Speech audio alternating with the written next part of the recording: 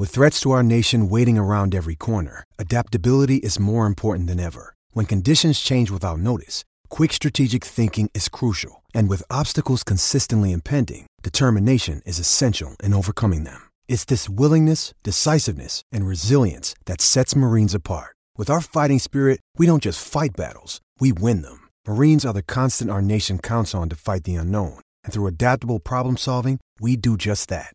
Learn more at marines.com. What a mad race. Mexicans, they just love Formula One, don't they, Damon? It's just a carnival the whole time. It was all about Checo, wasn't it, really? Now, here's the thing, folks. We're doing something a bit different because of the schedule this week. Damon's jumping on a plane. So we're actually recording inside the Formula One paddock. We can see the Forosol Stadium behind us, where that podium took place. There's a lot of background noise, but the vibe, and we're now 2 hours after the race, is still astonishing. Yes, it is. I think that, 22 million Mexicans in Mexico City, I don't know if they have far to go, but it'll be gridlock out there, won't it? I mean, it's normally gridlock anyway, but without having a big event like this. Well, there's no hurry to leave, but let's get this show on the road, Damon. Yeah. This is the F1 Nation podcast. For the third consecutive race, he's going to extend his lead in the Drivers' Championship, and for the third time here, he wins the Mexico City Grand Prix. Max Verstappen crosses the line, a long, long way clear of the rest. Yes! What a race. Oh, that was great, guys. What an unbelievable pace in the car. Hamilton finishes second. I gave it everything. Just don't have the pace. And for the first time ever, we'll have a Mexican driver on the podium in his home race. Sergio Perez comes home to finish third. I'm so happy we won in my country. Thank you, guys. Now time for some tequila. Welcome, folks. It is, as Damon says, the F1 Nation podcast with me, Tom Clarkson, the 96 world champion, Damon Hill. And I am delighted to say that we have, what do we call you, Jack? Our Dutch correspondent, Jack Ploy, correct, from Ziggo Thank Sport. you. It's great to have you with us as well. Tom, Damon, thank you. Hey, Jack, I'm guessing Holland is a happy place as well tonight. Yesterday was a different ball game. Ooh. Yeah, totally shocked. Holland was shocked. Yeah, absolutely. Was Red Bull not performing well, or was Mercedes doing well? That was the big question. And what did you conclude? We concluded that Red Bull didn't do their job properly. Mercedes didn't do extremely well. They did very good teamwork, and that teamwork didn't work today. Is that correct what I say? Yeah. Well, so it was a Mercedes front row lockout with the two Red Bulls behind. Damon, did you get excited after qualifying? Did you think, oh, hang on a minute, hang on? Yeah, I did. And I kept thinking back to, you remember when Lewis was huffing puffing about Red Bull being 6/10 or 4/10 quicker than him, and he was sort of going, man, it's 6/10 or something. I was thinking, is he putting this on? So we were all wondering whether Mercedes was sandbagging, because obviously in qualifying they put it on the front row. But now we found out the answer. They weren't sandbagging. I think it was more that Red Bull got it all wrong in qualifying. They did, but can I have a bit of a shout out for Valtteri Bottas? All right, I thought in quali he did a really good job. What do you think, Jack? Yeah, excellent. Absolutely. Amazing. We were surprised.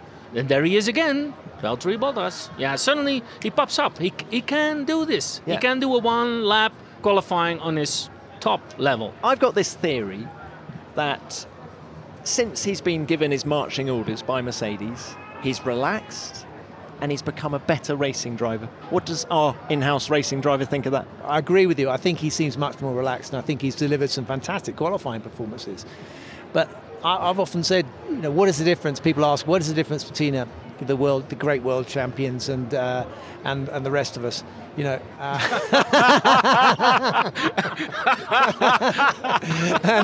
I think the answer is it's consistency. It's being able to do it all the time, not just occasionally.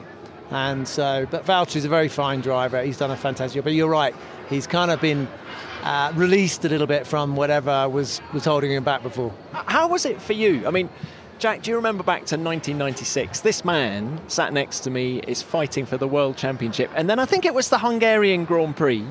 We all got word that he wasn't going to be a Williams driver the following year. And did you in any way feel a sense of release, or was it just frustration after that? Well, I felt like, okay, that's fine. They can't chuck me out mid-season, so I've got 1.5 season left to be able to They can. Well, they could have. Yeah, it didn't happen that often in those days. But you tend to say, okay, well, to yourself, look, all that matters is using what you have been given and using it for yourself. And so you become a little bit more selfish. You don't worry about what other people think and don't worry about what they want, whether you're satisfying anyone else. You just have to satisfy yourself. Do you know what I worry? Today, when Valtteri and Ricciardo, they had a little fight at the beginning. They both went off, so no problems for the stewards of the meeting, I think. But then, Valtteri was behind Ricciardo for a long time. Can you imagine? I would have eaten that car, because that guy in front of you ruined your race. And then I see a Valtteri Bottas, which I don't think he's a tiger. Because I think he would have... What would you have done? Everything to get rid of that car in front of you. Well, if you had a car that had an advantage, I mean, you need quite a big advantage here to get past anyone. But you had a go. But I mean, a couple of points. I don't want to turn this into a kind of a criticism of Valtteri. No, of course not. That's never. No, but you're right. When you're looking at a car which McLaren, which is you assume is not as good as Mercedes, then why didn't Valtteri get past? And we've been joined here by someone who knows a little bit about Red Bull, Alex Albon. So it's brilliant. Our vantage point. We're sat in seats between the Red Bull and the Mercedes hospitality. Now, Alex, very quickly, your car was dynamite around this racetrack, wasn't it? Did it go even better today than you were expecting? It was good. Obviously, I think actually. Well, I have to kind of understand where the pace in qualifying went, but you can almost see it as the reason why we couldn't get the tyre switched on is maybe why the race itself went so well, because the tyre life, the tyre deg was very good, and obviously Max had a very good start, which always helps, but also Checo was super quick the whole race, so it seems to be a good track for us, that's for sure. But yeah, I would say if you speak to Will, who's our strategist, he wouldn't have said we'll come out with a first and a third. Are you the reason Yuki Tsunoda is coming on so strong in the second half of this season? No, not at all. But he's finding his feet. He's finding confidence, and that's really what it is in Formula One, especially with these cars.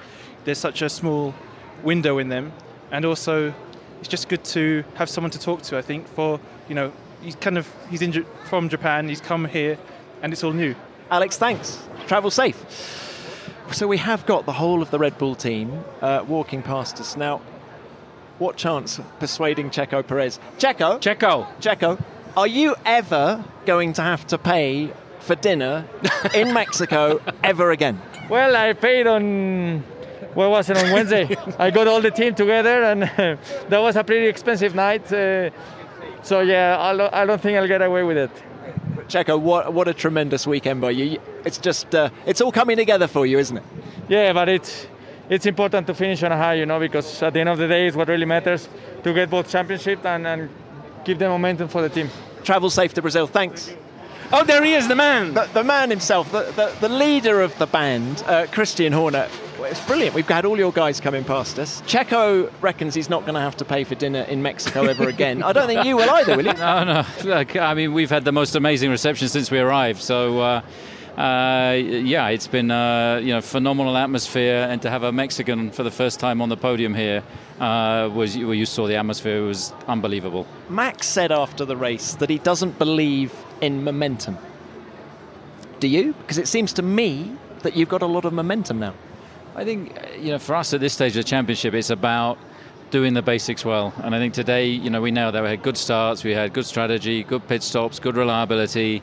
The drivers did, manage the race, brilliantly well. So that's what we need out of the last 4 races. Still a lot of points, on the table. So we just got to take it one day at a time. It's not in the pocket then?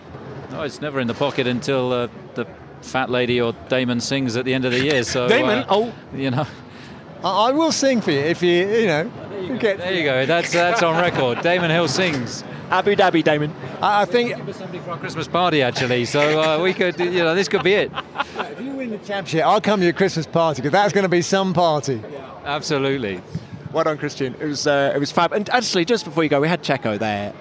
Do you feel it is coming together for him now? I think for Checo, look, his confidence has been growing. I think this car's not the easiest car to get your head around. It took him a few races, earlier in the year, but I think he's worked it out. I think we've managed to help him a bit with the setup as well, and of course, the biggest thing is confidence. And I think the confidence for him is really coming, and the belief of what he can do. And I think it's just at the right time for us because we really need him to be a factor in the next 4 races. Celebrate. Christian, thank you. Travel safe. See you in Brazil.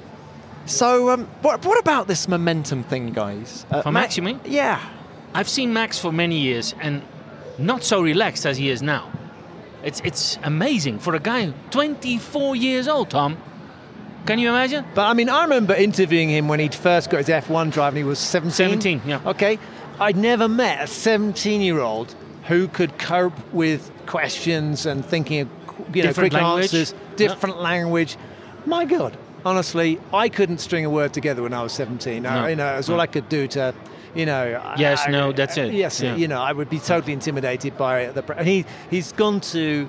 What I mean, all he could do was screw up at Zandvoort, wasn't it? I mean, and he coped with all of that. But he didn't. No. That was amazing. This is turning into a Red Bull fest. Timing is everything. But look at this. Antonio Perez, Checo's dad. It's a little give.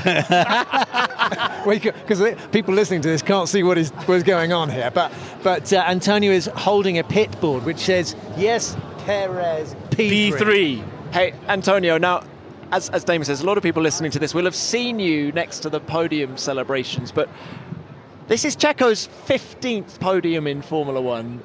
You've seen them all, obviously. Just how proud were you when he was stood up on the podium there in the Forosol?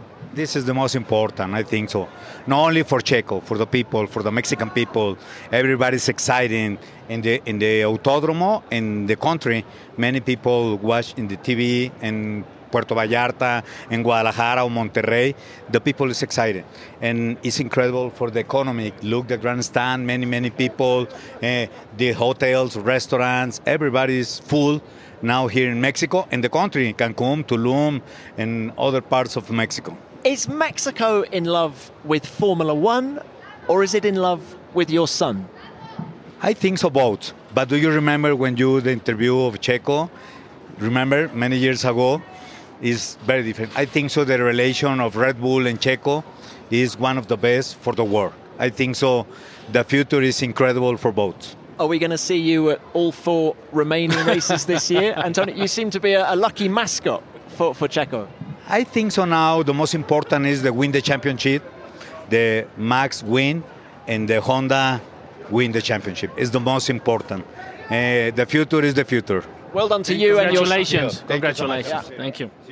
Nice to say. Did you hear that? He said, I want Max to win. Yeah, well, I mean, Checo's been quite useful in that regard, hasn't he? He very nearly took points off or took a place off of Lewis today. Cool.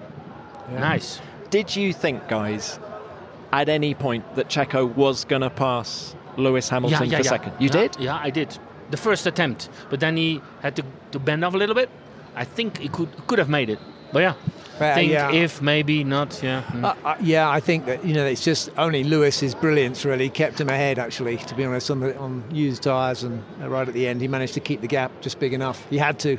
They expected after that good qualifying to have a good race. But then if you see that, 40 meters outside the first corner, Valtteri said to me in the view, I don't know if he said it to you in the press conference, Tom, but he said to me, I thought he couldn't make it.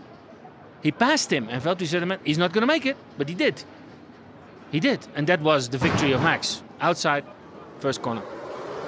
It's lights out, and away we go here, and Bottas and Hamilton getting away ahead of Verstappen and Perez. Into turn 1 we go, Verstappen is into the lead, ahead of Hamilton. Bottas gets tagged by Daniel Ricciardo. Perez goes onto the grass, but it's Verstappen that leads. He got the toe, he got the slipstream, he got the lead.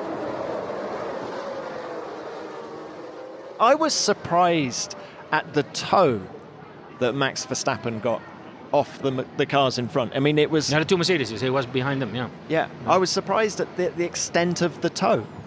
Were you? Yeah, but really what Valtteri did was he had his eyes on Lewis, and he just opened a massive door for Max. When you get a tow and two cars are occupying the whole track and there's nowhere to go, you have to lift off. So he didn't have to lift off because Valtteri was too busy defending against Lewis going down the inside, and then opened the perfect lineup on the outside on the grippy part of the track, so he could brake as late as he wanted. But it's not a rule in racing that never go in the middle. Choose a side.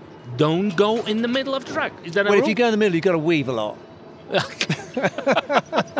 So but what else could he have done, Jack? I mean, nothing. He didn't really. Did he turn to the right? Take your loss. That's the only thing he could have done. Take your loss and let him go.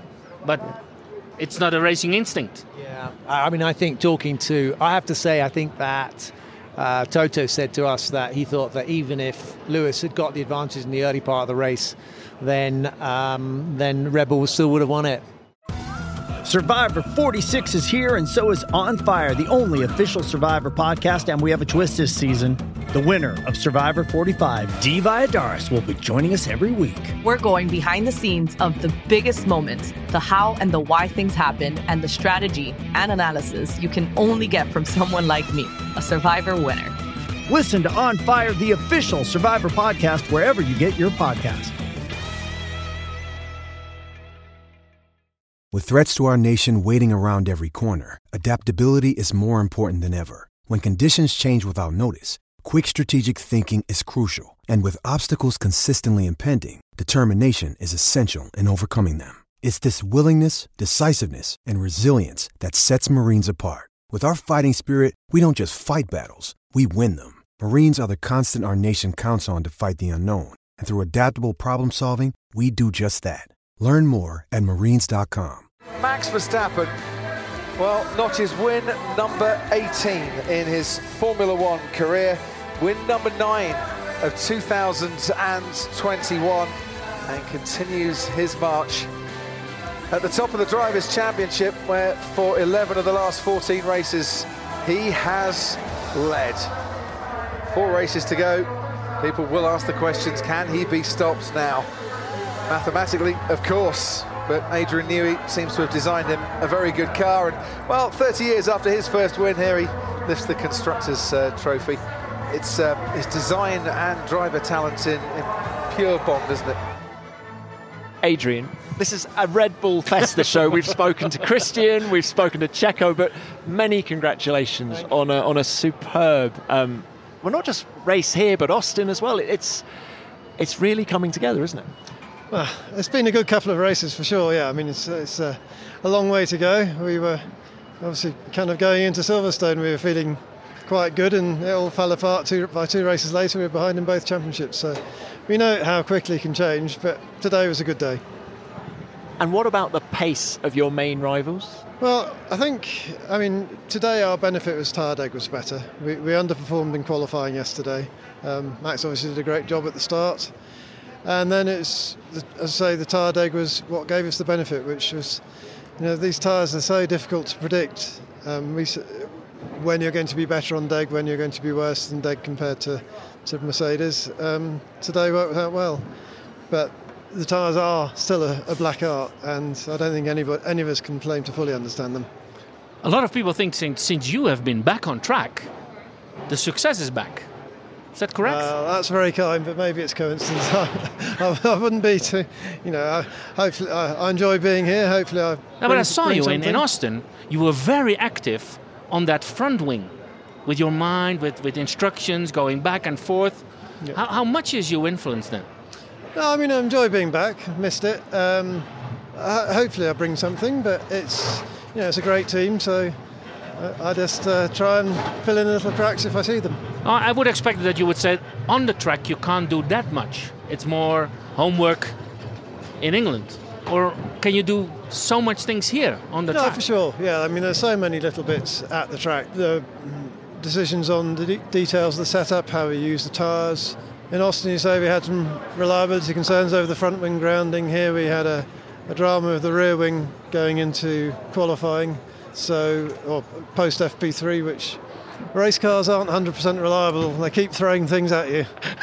Adrian, just before you go, how much are you enjoying this battle? Well, it'd be even more enjoyable if it's done.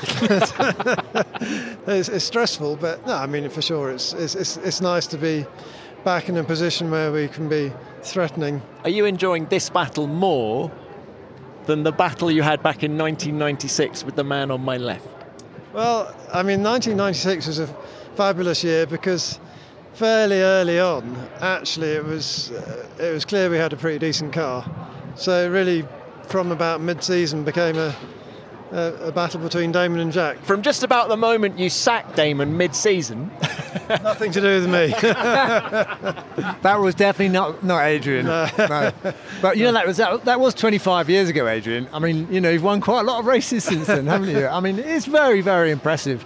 I'm very worried about your rear wing though. It keeps falling apart. What are you going to do about that? Yeah, I mean, we had a problem in Texas, which was completely unrelated to the problem we had here. I think here it's the same wing as we would normally run in Monaco and Hungary, but because of the low air density, then everybody runs maximum downforce here. But the fact that you get to terminal velocity means it's actually carrying more load than it would do in Hungary, and that seemed to be what was catching us out. So trying to understand it and hasty modifications between FP3 and qualifying happily seemed to do the trick. I've got one more question. Where would you put this car? Because I think I sent you a message after Bahrain because that car looked so beautifully balanced. Where would you put this car on your scale of cars that you've produced, the many cars that you produce? I mean, I love the FW18, obviously, but I wouldn't be surprised if you were very particularly pleased with this car. It's not been the dominant car that the FW18 was, but to be, I guess, having kind of been in a situation since 2014 where we haven't been able to mount a fully competitive championship. I think, in fairness to ourselves, there have been times between 2014 and now where we have had a chassis that's been very, very competitive, but we haven't had the power unit to go with it. This year we've got a good power unit with Honda. They're doing a great job, and the Honda thing is very good, isn't it? It's come at the right time for you. Yeah, it has. So and that's exciting because it's a bit depressing when you kind of can come up with a good car, but you still can't, in truth, threaten. Adrian, you're a superstar. Well done. It's great to see you guys going so well, and thanks for your time. Thanks for dropping by. Thank you. I'm in awe of that man. Yeah. His longevity in Formula One, the fact that he keeps coming up with these new ideas, he just nails it year in, year out. Genius is a word that's sometimes not properly applied, but I think he has an insight that I have not seen in anybody else. Colin Chapman was his hero. I think you could say Colin perhaps is up there. Very, very few designers, Gordon Murray's and people like that. But Adrian has produced race-winning Grand Prix cars, so many, with different teams as well, He is the magic ingredient. Did you enjoy working with him? Of course I did. I know. Not beyond the obvious that he gave you a good car, but as a work colleague. Yeah. No, I really like Adrian, and love is not too strong a word, and when you've got someone who is helping you win a world championship, and he's as brilliant as Adrian is, you got someone on your side who's is very important, but he wants to win. He's so competitive. Does he listen to you, drivers? Yes, and that's what I think is his special talent. But I think he spent a lot of time in Indy, and he knew the importance of confidence, because when you're going around an oval, super speed oval that they were used to do, there's more time in the driver than there is in the car.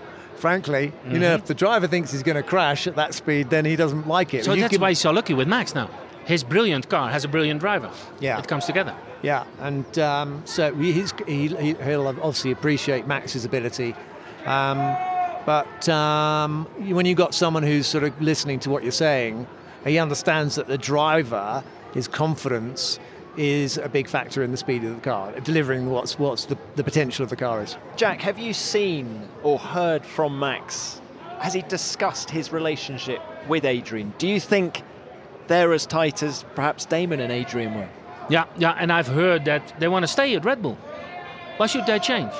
That was a big surprise for me in Austin, because it was the first time I met and I could have the chat with Jos and Raymond together, relaxed on the terrace, next to us on the Red Bull terrace. And then they said, let's stay here. Why should we change? Let's stay with Red Bull. Adrian will make a new car. Let's do it. was a surprise for me. So that many years ahead, I think, for Adrian and Max. Hopefully, fingers crossed. And if Max wins the World Championship this year, right? First thing, when he does it, can you come back on the show? Because we want to talk about it. Absolutely. But how big is it going to be in Holland? The country explodes, absolutely. Very big. You saw it in Zandvoort. He delivered, and he stayed cool. That was amazing for us as well. We were more excited and more than he. He just said, okay, won. Thank you. Next race. Guys, we've discussed Merck and Red Bull. Let's move it further down now, because I want to talk about Pierre Gasly. Yeah, he was not very visible on TV, but he also drove a very good race. Sensational race. Pierre Gasly will take fourth ahead of Charles Leclerc and Carlos Sainz. Yeah, that was amazing. Amazing. I hope you enjoyed this I one. enjoyed. Well, it was a bit lonely, but honestly, I had everything under control, and the car was so nice to drive. So, thanks a lot, guys. The job that guy's doing this year is as good as Checo Perez, or better? I think it's the same category, yeah. I think it's any time he can lead and also deliver the maximum of the potential of the car, which is what he does on a regular basis. And he seems confident in himself too, without being overly brash. You know? So, no, he's got talent, that guy, and it clearly has. But the question is, what happens when a driver like that goes to Red Bull? We've seen so many drivers bounced out of Red Bull. We were talking to Alex Albon earlier. You know, I always felt that Checo, because he's had so much more experience, would be able to stand up to the forces within Red Bull that would make it difficult for a young driver. And so this is something that they have to learn, is to be a bit tougher when it comes to negotiating their place. And I think when you're beholden to Red Bull, because they supported your career, it's very difficult to say, hey, wait a minute, I want it this way. So even if you got Adrian there, you know, Adrian's, eventually they turn around and they go, you know, you're going to have to find the performance in yourself. We've now got this intriguing situation in the Teams Championship where Alpine and AlphaTauri are tied on 106 points, 5th and 6th. Who's your money on, Jack? Who's going to finish ahead out of those two teams? AlphaTauri. Seems to me they've got the better car. Yeah. And I think that the focus for Alpine is more on next year. I think AlphaTauri has to support Red Bull in getting their championship, so they're putting more effort in this car, in this championship, and Alpine is already for next year. It doesn't sit comfortably with me, though, that Alpine boss Laurent Rossi said very recently, 100 races. We want to be gunning for the World Championship in 100 races. 98 to go. Pooh. Why put that pressure on yourself? No, okay, setting a goal is not bad. 100's a very precise number, isn't it? It's like, in about, whereas usually they say... I could have said 50. That would be close. Like Aston Martin has said, they give themselves 5 years, you know, but by the time we get to year 4, we'll have forgotten whether it's 5 years or 6 years.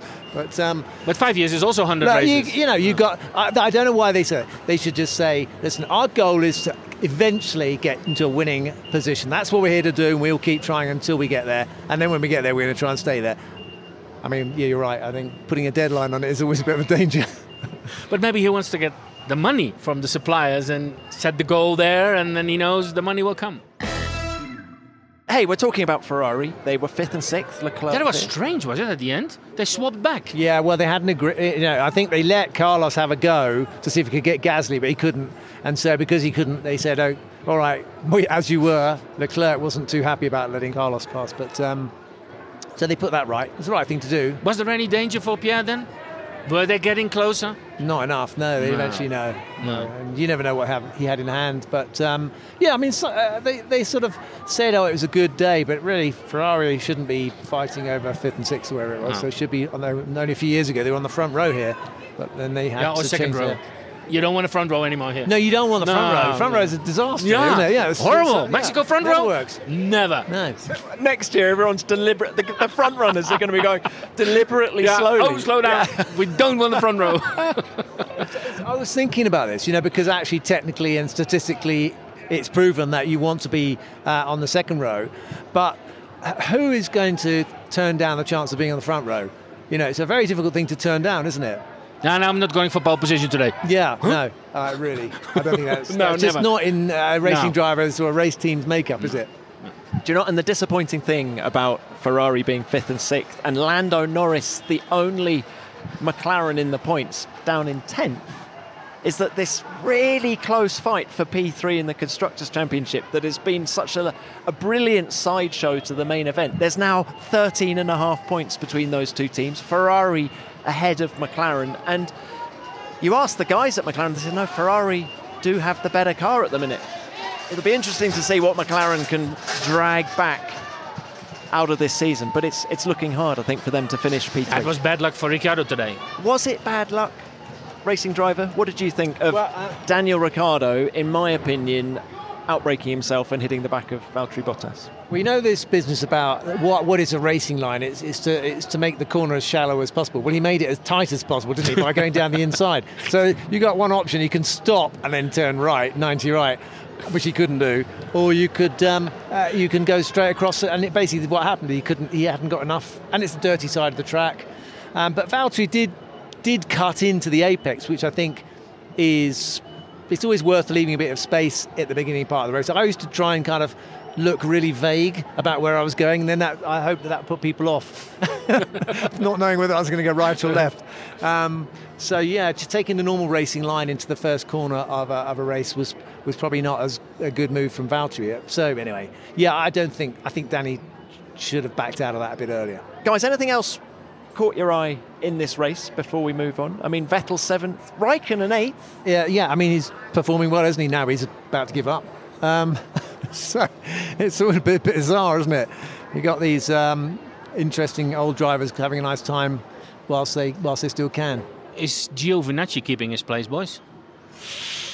What did he finished 11th, didn't he? Well, the team, Fred Vasseur, Alfa Romeo boss, said that they're going to make the decision shortly, I think is what we can say. What do you think, Jack? Do you think... The Andretti deal is off. 100% I think they didn't grab Giovinazzi. They just kept him on hold. I think they can continue with him. Or should they do a young guy into the team? Oscar Piastri? Yeah, maybe? Piastri. Yeah. What do you think of Giovinazzi? I think he's clearly has his moments, but I haven't seen... It's not like he's a Pierre Gasly, you know. It's not like he's someone who's shone, I would say. You know, good, able driver, had his moments, but so what will Fred do with the team? With Valtteri? He can put somebody next to him where he can invest in the future, maybe. How have you found it, Jack? Do you enjoy hanging out in Mexico City? I mean, there's very few places that we come to on this World Championship. This year is that it's more relaxed on the streets. We have a shorter drive to the track. Normally, is that because you're in a different hotel? Or? No. I think it's what they keep the crossings open. We always had a terrible problem to get another crossing because the cars were blocking every crossing, and they changed a little bit. I know what this is. Dutch TV gets a police escort. That's what you're telling us, isn't it? No, absolutely not. No. But we're enjoying this, and we're now going to Cancun for 2 days. Well, you have a great time. I think Carlos Sainz was there, wasn't he? Yeah, he was. Before this race. Yeah. Well, I'll be just popping on a plane, and what is it? It's about 5,000 miles south, isn't it? Sao Paulo from here. Yeah, it's a long flight from here. Yeah. So but then we'll see there. The same fight again? The same fight, yes. I'm really hoping, because I like this idea of the championship going down to the wire, because I don't want the championship to be over. I've got Qatar and Saudi Arabia, so I want to be there when it happens. Now, Hey, Damon, you mentioned Saudi Arabia. Now, Rosanna Tennant, who is Formula One presenter and broadcaster, went to Jeddah only last week to check on progress, and I caught up with her yesterday to ask her all about it.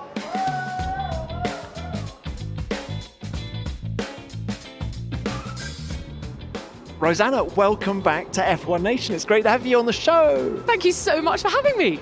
Now, always love talking to you, but specifically, I wanted to ask you about Saudi Arabia, because you've just come back from the track.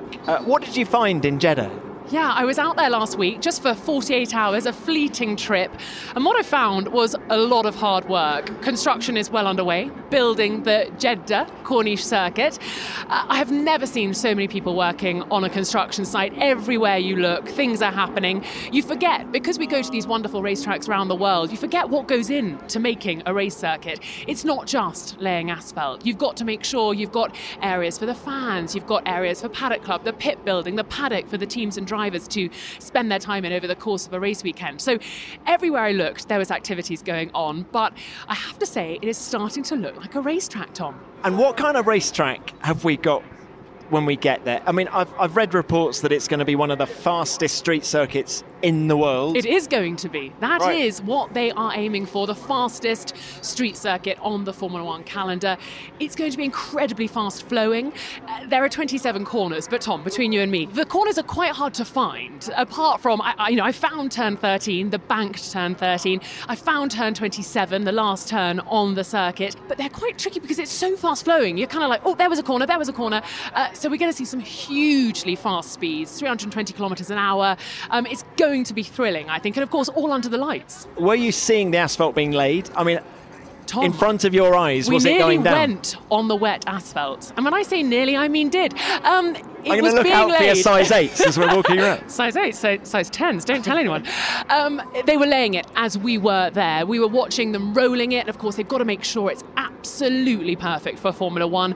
The levels of precision, 3 layers of asphalt they're using out there, and it was fascinating watching it all come together. And I said we were there for 48 hours, and we went there twice. So we did some filming on the first day, went back again for the second evening, so we had a bit of continuity with my filming, and you could already see the steps that they were making. It's 24/7 construction, shifts, they are there all the time, and you actually could see the changes from one day to the next. Amazing.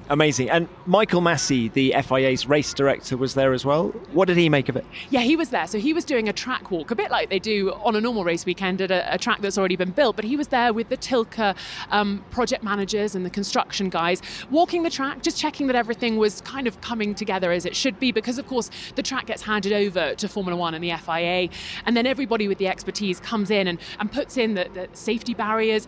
We've got safety barriers coming from America, Tom, because they need them to be so special, so specialist, the ones that NASCAR use essentially. So once all of those people come to the track and bring their expertise, we are going to have a sensational F1 track. It's going to be a night race. It's an 8:30 start local time. What sort of temperatures are we going to find at night there? Well, when we arrived in Saudi Arabia, I was told, you've come at a really good time, it's just got a bit cooler. And I was like, it's 36 degrees. So it was cooling down a little bit in terms of sort of seasonal temperatures. But when the sun goes away, it really does drop off. The temperature drops away. And the wind actually got up a little bit. I was having trouble with my pieces to camera, Tom. My hair was kind of rustling in the breeze because you are, of course, next to the Red Sea on one side. And then actually we've got 2 bodies of water that the track passes between. You've got a lagoon. It's going to be rather lovely. I know you're in the media centre at the tracks and you're going to be on an island. So bring, your sun cream. And my then swimmers on the other side, by the sun. Yeah. And then the Red Sea on the other side. So the wind gets up a little bit, but the temperatures do ebb away in the night. So that's going to be an interesting challenge, because I'm sure some of the sessions, a bit like we see in Bahrain, will take place in the blazing heat of the day, and then it will be cooler at the night time. Right, and what about lights? What do we got? Well, it felt a bit like daylight when I was walking around. They kindly turned the lights on for us so we could see what they were going to be like. 1200 lux, and so that sort of creates the same sort of light strength that we see in Singapore.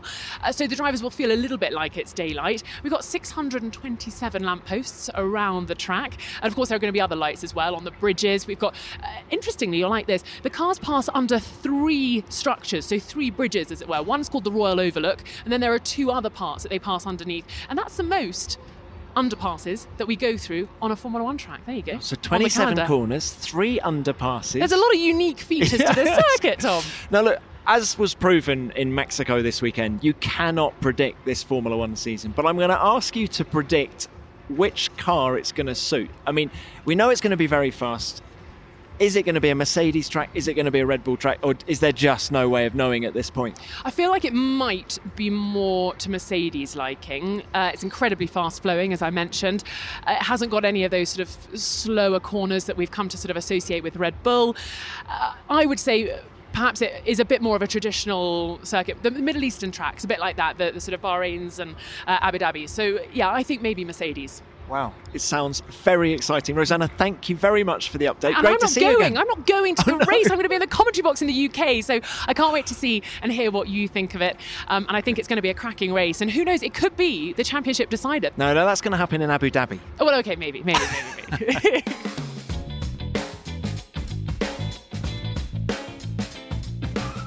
It's going to be a hell of a track. Seriously fast. She said 27 corners. Whoa. Banked corners. They It's want got to be it the all. fastest city track? Yeah, What did they say? yeah. And we all know how fast Baku is, or parts of Baku. So exciting to be there. And the great thing is, Damon, the scuba diving on the Red Sea is meant to be really good. Is that your thing or not? Not really, no, Tom. No. You stay above the water. Yeah, I don't really like putting goggles on and going underwater much. I went scuba diving with Michael Schumacher once. Did I ever tell you that? No, that must be it. There's a story here. Well, it was '93. We went scuba diving. Ended up on the same boat going scuba diving on the Great Barrier Reef in Australia. So was it a coincidence, or had you organised to do it together? No, we hadn't organised it to do together, but this is before everything kicked off with me and him. But even so, I didn't know whether I was more frightened of the sharks or him when I was Did down he there, win? but I kept looking over my shoulder. Michael Schumacher, when he does something with you, he wanted to go deeper, didn't he? Yeah, go deeper. Go on, than me. Damon, deeper. It's very scary, you know. You get to the edge, then it just gets, there's the abyss, you know. You go off the edge of the coral reef and it just goes deeper and darker. And so I'm not really big into scuba diving. Hey, but Jack, do you think it's going to be more of the same in Brazil? Let's bring it back a couple of races. Difficult, Tom, because in Austin we thought wrong. Here, wrong. So I think I don't know it anymore. Everybody says it could be Red Bull favorite track, but it can be the other way around. If they finish 1-2 in the same order that they did here in Mexico, suddenly Max is going to be more than a race win ahead of Lewis with only 3 races to go. Yeah, that could be. But, you know, it's racing. Every race is important. Well, guys, thank you for your time. Damon, we haven't had time to do any Ask Damon questions this week, but we will in the future. So can you just give all the listeners their call to arms? If you want to ask me a question or any of the panel, send us a voice message to askdamonhill@gmail.com. So guys, thank you very much. Damon, travel safe back to the UK. Jack, have a great time in Cancun. Okay, boys, thank you very much. F1 Nation is produced by Formula One in association with Audio Boom Studios. Survivor 46 is here, and so is On Fire, the only official Survivor podcast, and we have a twist this season. The winner of Survivor 45, Dee Valladares, will be joining us every week. We're going behind the scenes of the biggest moments, the how and the why things happen, and the strategy and analysis you can only get from someone like me, a Survivor winner. Listen to On Fire, the official Survivor podcast, wherever you get your podcast. Join us today during the Jeep Celebration event. Right now, get 20% below MSRP for an average of $15,178 under MSRP on the purchase of a 2023 Jeep Grand Cherokee Overland 4xE or Summit 4xE. Not compatible with lease offers or with any other consumer incentive offers. $15,178 average based on 20% below average MSRP from all 2023 Grand Cherokee Overland 4xE and Summit 4xE models in dealer stock. Residency restrictions apply. Take retail delivery from dealer stock by 4/1. Jeep is a registered trademark.